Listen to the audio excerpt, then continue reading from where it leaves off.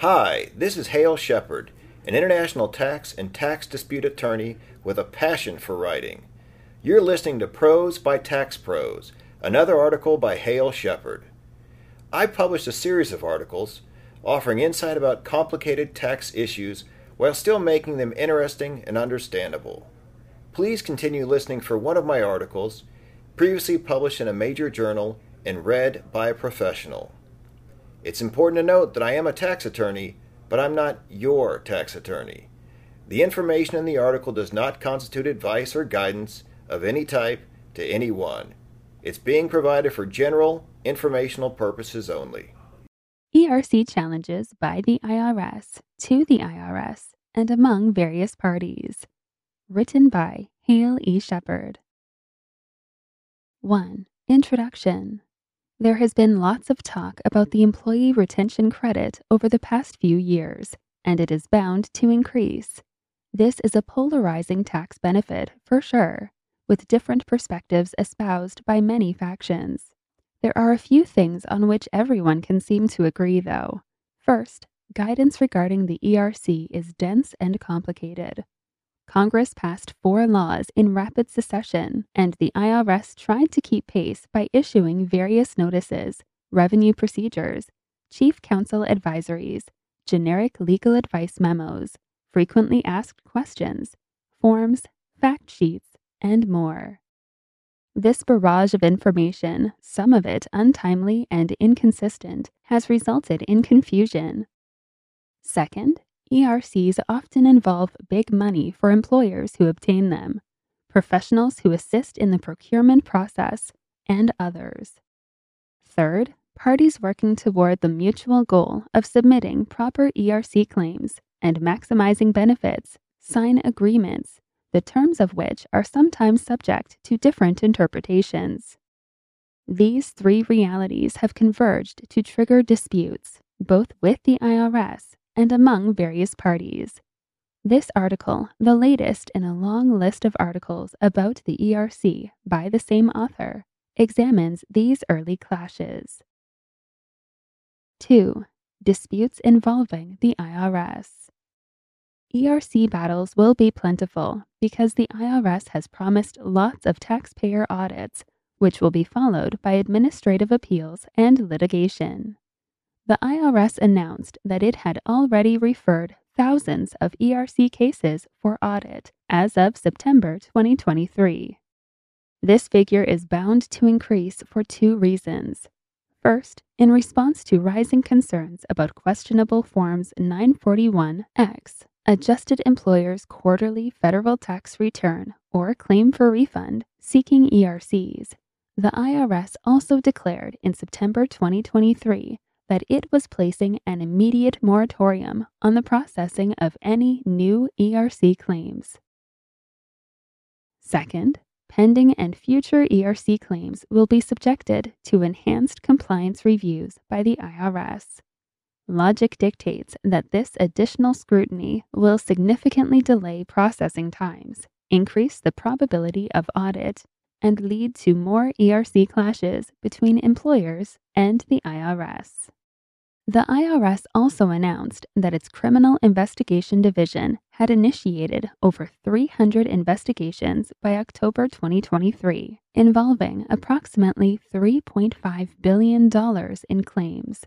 The IRS clarified that it was focused on those that were knowingly attempting to help taxpayers or employers evade tax, in other words, commit acts of fraud. These efforts might trigger criminal charges, indictments, and prosecutions.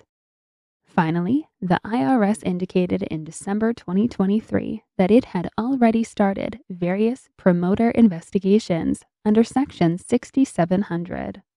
These investigations might result in refund litigation by many alleged promoters that are facing stiff penalties.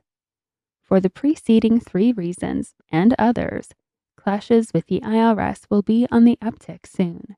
Several are underway already, as seen below.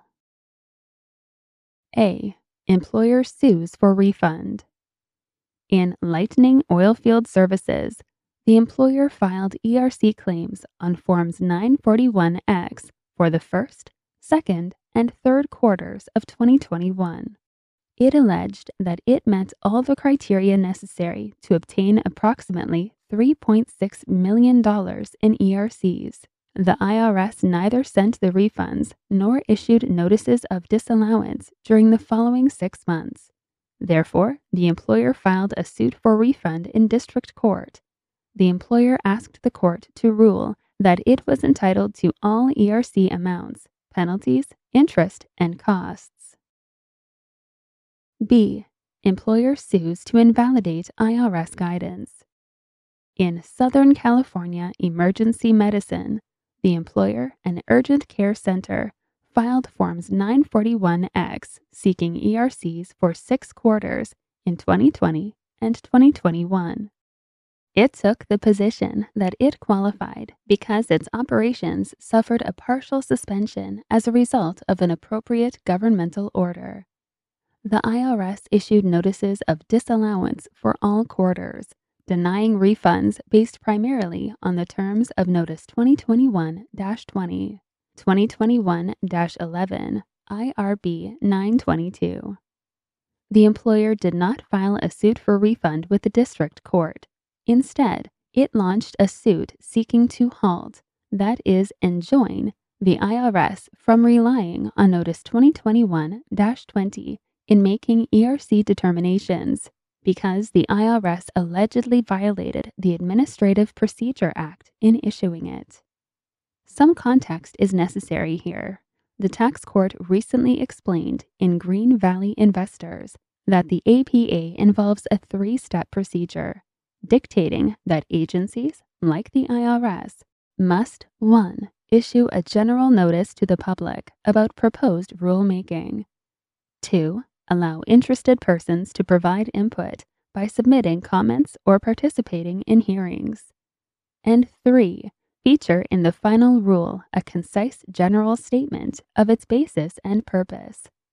The tax court acknowledged the existence of certain exceptions, including that the APA applies only to legislative rules, not interpretive rules. Finally, the tax court recognized that Congress reserved the right to modify the APA requirements, but warned that a statute enacted after the APA cannot be interpreted as superseding the APA unless it does so expressly. The tax court held that Notice 2017-10, 2017-4, IRB 544, which identified certain activities as syndicated conservation easement transactions, was invalid because it did not comport with the APA. That recent tax court case constitutes just one of a growing list of APA-related problems for the IRS. Here are some others. A district court held that the IRS violated the APA when it issued Notice 2016-66, 2016-47, IRB 745, which identified certain micro-captive insurance arrangements as transactions of interest. Likewise, the Sixth Circuit ruled that the IRS improperly ignored the APA when it published Notice 2007-83, 2007-45, IRB 960, which called trusts using cash life insurance policies listed transactions. Another district court determined that the IRS failed to comply with the APA in issuing temporary regulations for the dividends received deduction under Section 245A. Finally, the IRS issued a Chief Counsel advisory indicating that it cannot argue that taxpayers must file both Forms 8275, Disclosure Statement, and Forms 8886, Reportable Transaction Disclosure Statement, to avoid the economic substance penalty for undisclosed transactions because the sole source of this double duty, Notice 2010-62, 2010-40, IRB 411, contravenes the APA and the IRS's own policy statement. In Southern California emergency medicine, the employer primarily argues that 1. Notice 2021-20 creates material changes to the ERC rules created by Congress, including significantly narrowing eligibility standards and imposing new requirements. 2. Those changes are legislative in nature. 3. The ERC laws enacted by Congress do not expressly exempt the IRS from complying with the APA. 4. The IRS violated the APA by issuing Notice 2021-20 without the requisite public notice and participation. And 5. The IRS acted contrary to its own policy statement, issued in 2019 and still in effect today, stating that the best practice for the IRS is the notice and comment process established by the APA. The IRS will use the notice and comment process for both legislative and interpretive rules, and sub-regulatory guidance, including a notice, does not have the force and effect of law. C. Employer sues to stop jeopardy assessment. In Finland Financial, 2 officers of the employer were indicted for obtaining millions of dollars in improper financial benefits under the Paycheck Protection Program and Economic Injury Disaster Loan Program. The employer later opened a bank account into which several checks from the government were deposited, and from which several withdrawals were made. The indicted officers were listed among the account holders. Based on this and other suspicious circumstances, the bank placed a hold or freeze on the account to further investigate. The employer then filed suit against the bank, seeking release of the funds. It indicated to the court, among other things, that the funds were needed to finance the defense against the indictment. The employer later withdrew the suit. The IRS then made a recapture assessment for improper ERCs obtained by the employer, followed by a jeopardy levy to collect the liability from the account. The IRS justified its actions on 2 facts. First, the Forms 944, employers' annual federal tax returns, seeking ERCs, showed that the employer had supposedly paid wages of about $2.6 million. Whereas the Forms W-2, wage and tax statement, issued to employees reported only $710,000. Second, the Forms 944 and W-2 indicated that the employer remitted to the IRS significant tax withholdings, but it had done no such thing. The employer filed another suit with the court, this time asking it to conclude that the IRS's expedited seizure of the account to repay ERCs was unreasonable.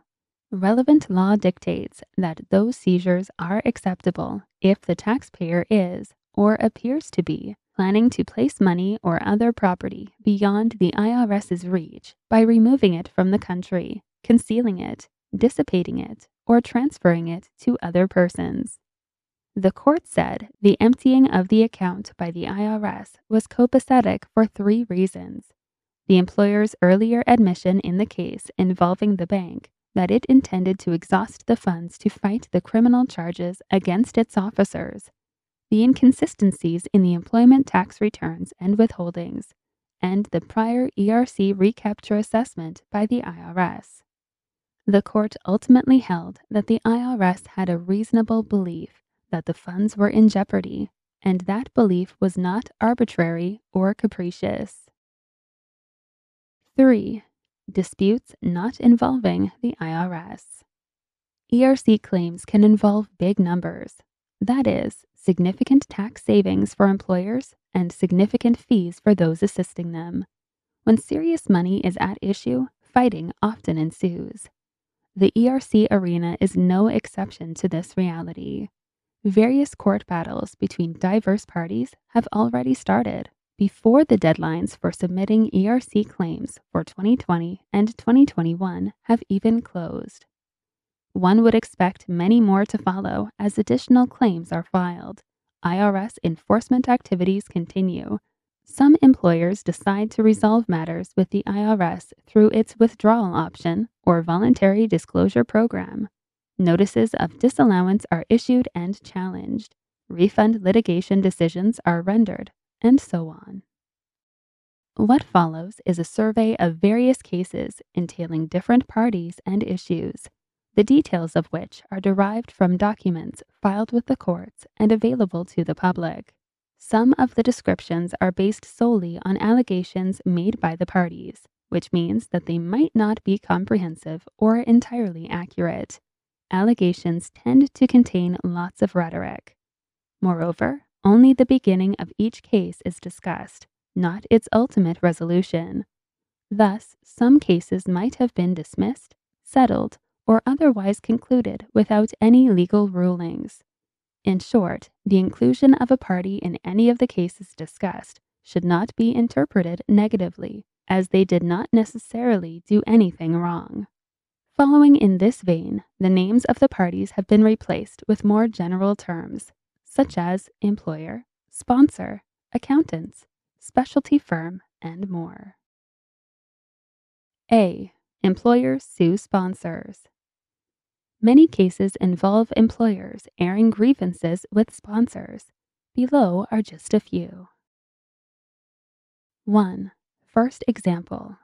The accountants supposedly approached the employer, which agreed to supply its business information to ascertain whether or to what extent it was entitled to ERCs. The engagement letter contemplated a contingency fee to the accountants equal to 20% of any tax reduction or refund. The accountants gave the employer a questionnaire whose express purpose was to document a full or partial suspension of operations as a result of a governmental order restricting commerce, travel, or group meetings. The employer completed the questionnaire. The accountants did not engage in further discussions, seek additional data, or ask if certain supply chain interruptions noted by the employer triggered a suspension of its business operations. Based solely on the responses to the questionnaire, the accountants reasoned that the employer had suffered a qualifying suspension and was entitled to about $1.5 million in ERCs. The accountants prepared and filed Forms 941X on behalf of the employer seeking that amount. After filing Forms 941X, the employer consulted different accountants who explained that it was not eligible for ERCs. Heeding this second opinion, the employer plans to return the $1.5 million to the IRS, and it wants the first accountants to give back the fee of about $300,000. The employer sent a termination letter to this effect, in response to which the accountants asserted that the employer still owed the contingency fee, despite the fact that the employer refused to accept the IRS refund. The employer asked the court to rule that the accountants were not entitled to the fee of about $300,000 because they supposedly violated the state's Consumer Protection Act, breached the contract by not performing services with reasonable care and in a diligent and competent manner, and committed professional negligence in performing its accounting and return preparation services. 2. Second example. The university and the sponsor executed an agreement under which the sponsor would determine eligibility for the ERC, calculate the proper ERC amount, prepare a tax credit package, and provide defense services in case of an IRS audit. In exchange, the university agreed to pay the sponsor a contingency fee equal to 15%. The dispute seems to center on when exactly the university must make that payment. The agreement stated that the university's obligation was not contingent upon it filing the ERC claims prepared by the sponsor or receiving them. Nonetheless, the university alleged that the sponsor otherwise represented, and the university understood that it would be obligated to pay only to the extent that it actually received ERCs. The court filings indicate the following chain of events. The university and the sponsor signed the agreement. The sponsor concluded that the university was entitled to about $6 million in ERCs. Independent accountants and auditors working for the university later reviewed the proposed ERC claims by the sponsor and concluded that they were not supportable. The university informed the sponsor that it did not intend to file the ERC claims or pay the contingency fee of about $900,000, and the sponsor threatened to sue the university for non-payment. The court filings also point out that the agreement contained a provision stating that the sponsor does not provide tax or accounting advice and is not an accountant or return preparer, and thus is not responsible for preparing the university's federal or state tax returns, including the ERC claims. The court filings further indicate that the agreement said that the sponsor's team consists of attorneys, or they work closely with tax attorneys at a major international law firm to properly interpret the relevant laws and keep clients fully compliant. The university asked the court to issue a declaratory judgment, ruling that 1. The agreement was void from the outset because it was an illegal contract.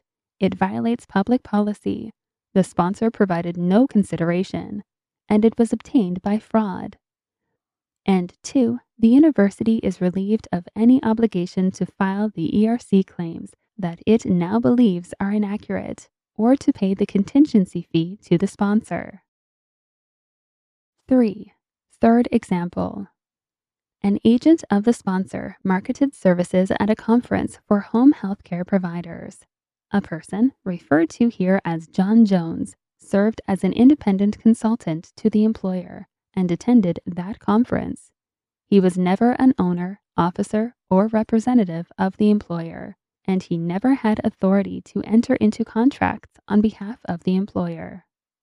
He had access to payroll and financial data of the employer because of his role as a consultant, but he was not permitted to share that data with third parties.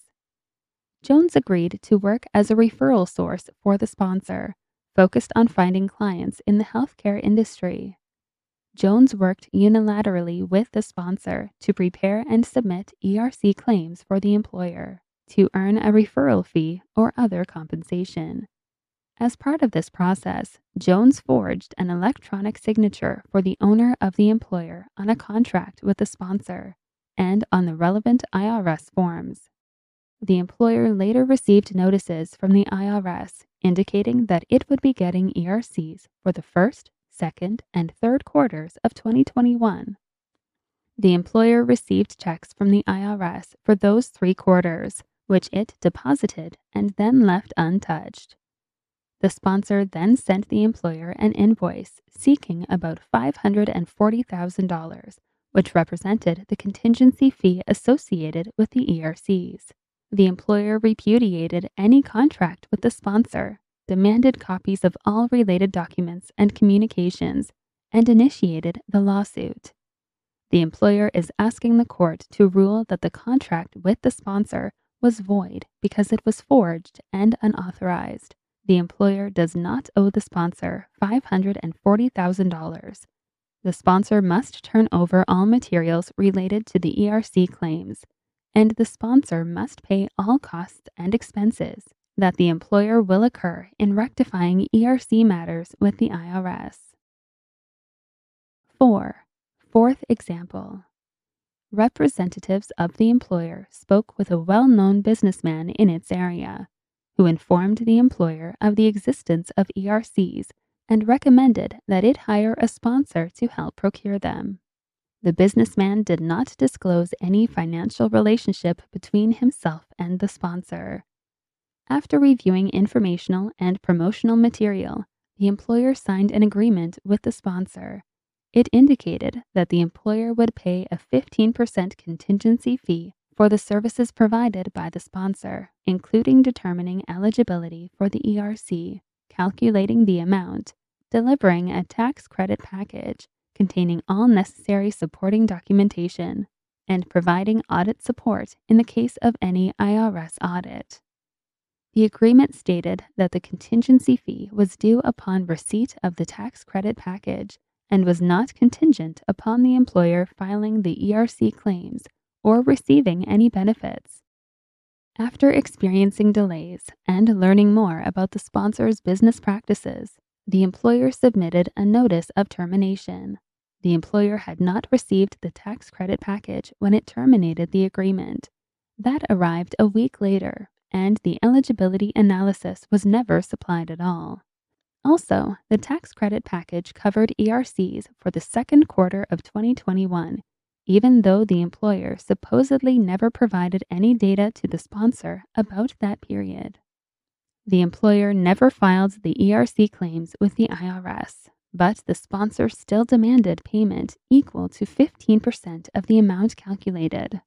The employer, therefore, filed a lawsuit alleging that the businessman, as an agent of the sponsor, and the sponsor itself, fraudulently induced the employer into signing the agreement. The fee structure of the agreement was unconscionable. The employer terminated the agreement before the sponsor did any work or the employer received any benefit.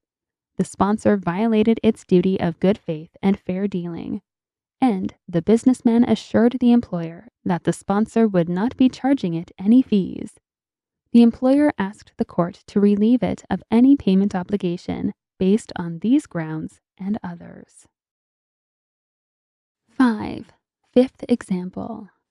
The employer is a wholesale distributor of products, primarily to convenience stores. It signed an agreement with the sponsor for ERC services, under which the sponsor sent a one-page questionnaire to the employer. The sponsor, based solely on the responses to the questionnaire, indicated that the employer was entitled to ERCs for several quarters because it had supposedly suffered a partial suspension as a result of a governmental order related to COVID-19. More specifically, the sponsor concluded that certain supply chain issues sufficed to support the ERC claims. The employer filed Forms 941X seeking a refund of about $3 million. The IRS honored the claims in full, and the sponsor then demanded payment of 15%. Before paying the sponsor, the employer, likely with outside assistance, further examined the situation. It realized that it did not meet the eligibility standards for the ERC after considering the guidance from the IRS about supply chain issues in Notice 2021-20 and AM 2023-005. The employer explained to the sponsor that it planned to return the refund to the IRS and thus owed the sponsor nothing. Because the sponsor insisted on payment, the employer filed suit seeking a ruling from the court that it was not obligated to pay because the sponsor failed to perform the services outlined in the agreement, illegally engaged in the practice of law without a license, violated various laws by improperly sharing fees and preparing tax returns, and induced the employer to sign an agreement that was procedurally and substantively unconscionable. B. Employer sues sponsors and related parties. Other cases feature allegations against sponsors as well as affiliated professionals. 1. Employer sues sponsor and attorneys. The employer manufactures wholesale food products for sale to retailers. The sponsor approached the employer about potential ERC claims, portraying itself as an expert in the field with the ability to expedite the process. The employer executed an agreement with the sponsor, which contemplated a contingency fee of 15%. The agreement further authorized an attorney affiliated with the sponsor to serve as its representative before the IRS. The employer alleged that, based on the terms of the agreement, the actions of the parties, and the designation of the attorney as general counsel for the sponsor, the attorney was an employee of, or an agent for, the sponsor. Also, the employer further maintained that it had an attorney-client relationship with the attorney, as shown by the agreement and Form 2848, Power of Attorney and Declaration of Representative. The employer alleged that the attorney had a conflict of interest in representing it because of the desire of the sponsor and attorney to procure highly lucrative contingency fee cases for legal representation that yielded unreasonable monetary payments in their favor. Moreover, The attorney supposedly failed to disclose the conflict of interest or supply a written waiver for that conflict. The employer claimed that these actions and inactions violated Circular 230. It appears that the employer filed the ERC claims, received the benefits from the IRS, and paid the sponsor a contingency fee of about $170,000. The employer later reconsidered matters. It then filed suit asking the court to rule that the attorney and sponsor were negligent in providing tax and legal advice regarding the ERC, committed professional malpractice, violated state deceptive trade practices law, breached their fiduciary duty, and must repay the employer $170,000 plus other appropriate costs and damages. 2. Employer sues sponsor and accountants. The taxpayer, who was over 75 years old, owned several companies. He had health problems throughout the relevant period, including surgeries, followed by lengthy recoveries, during which he took strong pain medications that prevented him from actively engaging in business activities. The controller for the companies was elderly too, and he started having trouble performing his professional duties. Things worsened when the controller began suffering cognitive decline after getting COVID-19. The controller was also not computer literate or otherwise tech savvy. Given the circumstances, the taxpayer hired his long-standing outside accountants to oversee the work of the controller and to provide additional in-house services. The accountants supposedly knew that the controller had health problems, was not an owner or officer of any of the companies, and did not have authority to execute agreements on behalf of the taxpayer or the companies. The facts are not altogether clear from the court filings, but it appears that the accountants collaborated with the sponsor to have the controller execute an agreement for ERC services. Among other things, the agreement indicated that payment of 17% would be due when the sponsor delivered a calculation and support package, regardless of whether the IRS ever granted the ERCs. When the taxpayer later discovered the existence of the agreement and received the related invoice from the sponsor, he consulted independent tax professionals. They concluded that the companies did not qualify for ERCs and that filing the claims could lead to IRS audits, tax liabilities, penalties, and interest. Accordingly, the taxpayer did not file the ERC claims, yet the sponsor demanded payment of approximately $800,000 anyway. The taxpayer filed suit asking the court to void the agreement and award damages for unfair business practices, accountancy malpractice, breach of fiduciary duty, and financial elder abuse. C. Employer sues payroll company. It appears that a couple, individually or jointly, owned several companies that operated casual food franchises. These companies, here called the employer, entered into several contracts with the Professional Employer Organization, PEO, according to which the PEO was in charge of preparing and filing Forms 941 for 2020. Before executing the contracts, the employer allegedly had multiple conversations during which it clarified that it would hire the PEO only if it would be entitled to ERCs. Officers of the PEO supposedly assured the employer that this was the case. The PEO filed Forms 941 for various quarters in 2020 without seeking ERCs. Later, the employer hired a separate tax advisor to assist in seeking ERCs. That advisor estimated that the employer could get about $2.3 million. Based on this new information, the employer asked the PEO to file Forms 941X for the relevant quarters in 2020, requesting ERCs. The PEO responded that the employer was unable to claim ERCs because it used a third-party payer, that is, the PEO, and it refused to submit Forms 941X. The employer claimed that the PEO's position was contrary to the clear guidance issued by Congress and the IRS.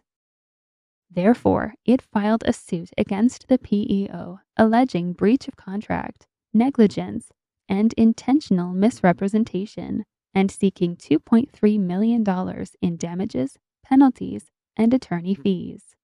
There are many other disputes over entitlements and duties involving employers, staffing agencies, payroll companies, and ERC claims. D. Employer sues for consumer protection violations. After receiving unsolicited advertisements by fax regarding assistance in claiming ERCs, the employer filed a class action lawsuit against the sponsor, alleging violations of the Telephone Consumer Protection Act and the Junk Fax Prevention Act. The employer sought an injunction against the sponsor, preventing it from sending further faxes, as well as monetary damages for all members of the class. This is just one of a long list of cases alleging violations of laws designed to stop unsolicited faxes, calls, and text messages from sponsors or their referral agents. E. Employer sues its own employee. The employer hired the worker to serve as the controller. This position allowed him access to computer, financial, and bookkeeping systems. The next month, the worker attended a webinar hosted by the sponsor regarding the ERC program. He then posed as an independent accountant and pretended to refer the employer to the sponsor in hopes of obtaining a referral fee.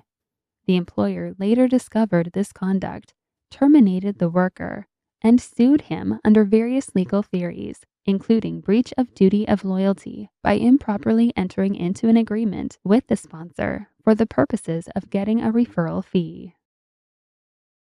F. Sponsors sue employers. Employers are not the only ones seeking judicial intervention. Many sponsors have also filed suits, generally seeking payment of disputed fees. Several cases are introduced below, and many others are pending. 1. First example. The sponsor and employer executed an agreement regarding ERC services. The agreement contemplated a payment of $1,000 per employee for each quarter of eligibility, with a maximum of 15% of the total ERCs.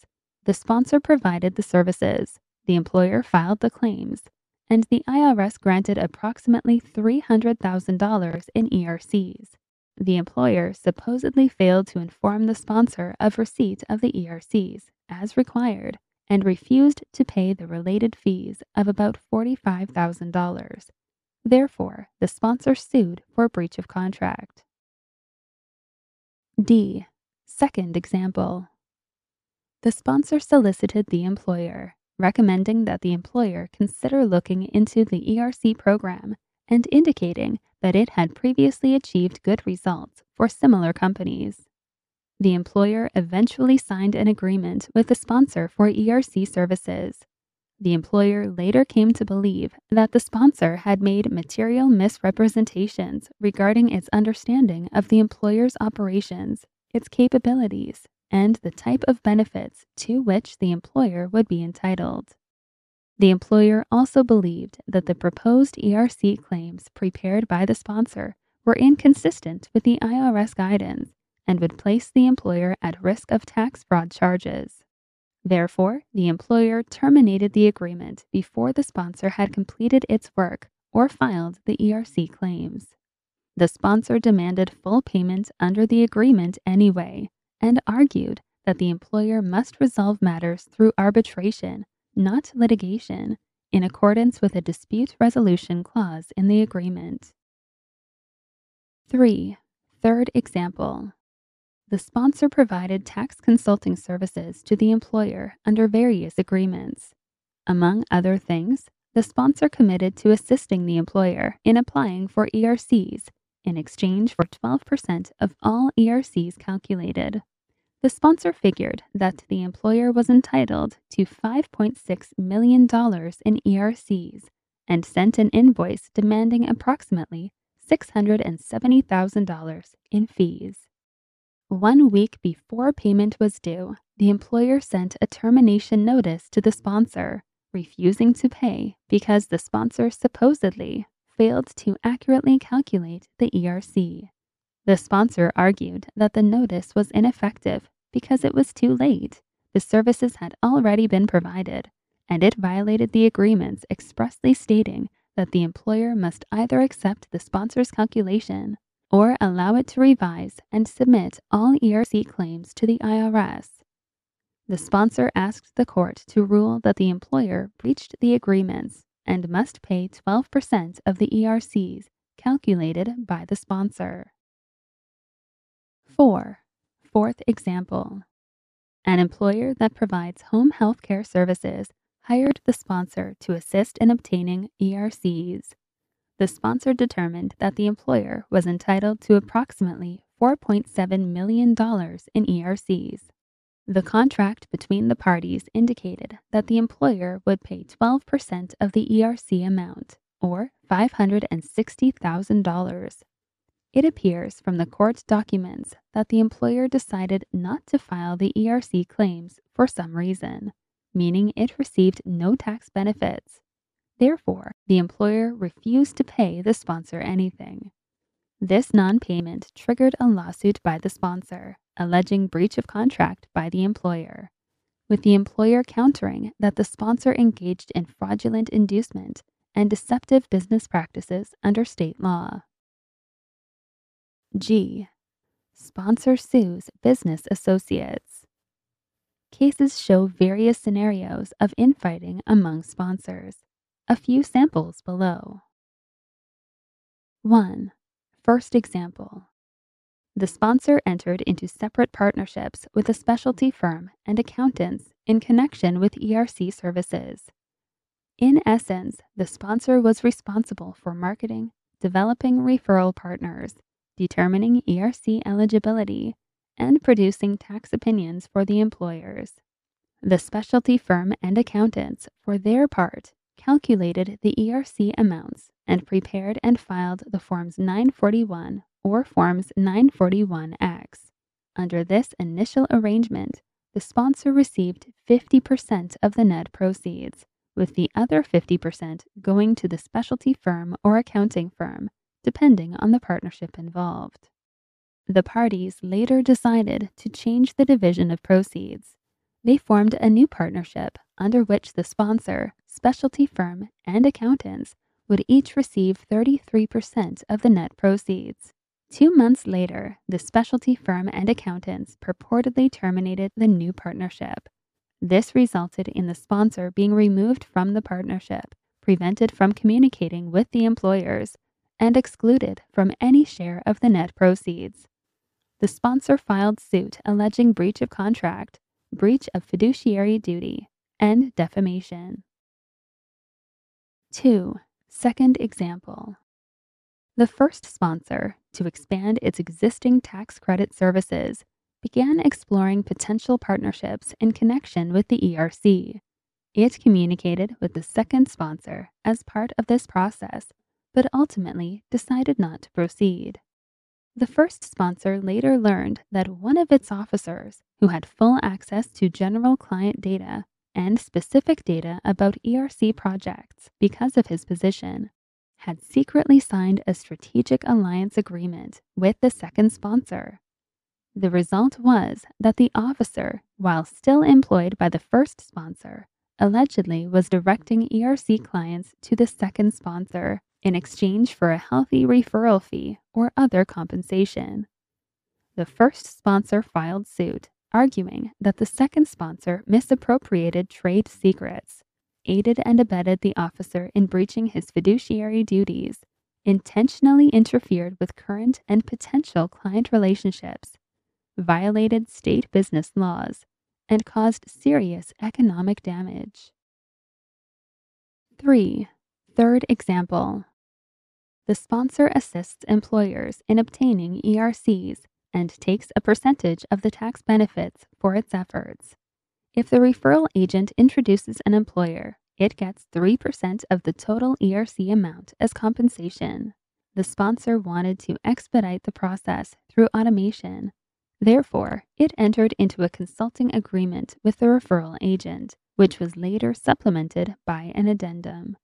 Among other things, these documents discussed the initial development and ongoing maintenance of specialized software by the referral agent to accomplish the desired ERC calculations. The documents indicate that the referral agent would receive a fee increase from 3% to 10% in exchange for the work. Things proceeded according to plan until they did not. At some point, disagreements about the appropriateness and amounts of payments to the referral agent arose. The referral agent then terminated the consulting agreement and demanded that the sponsor halt all use of the specialized software.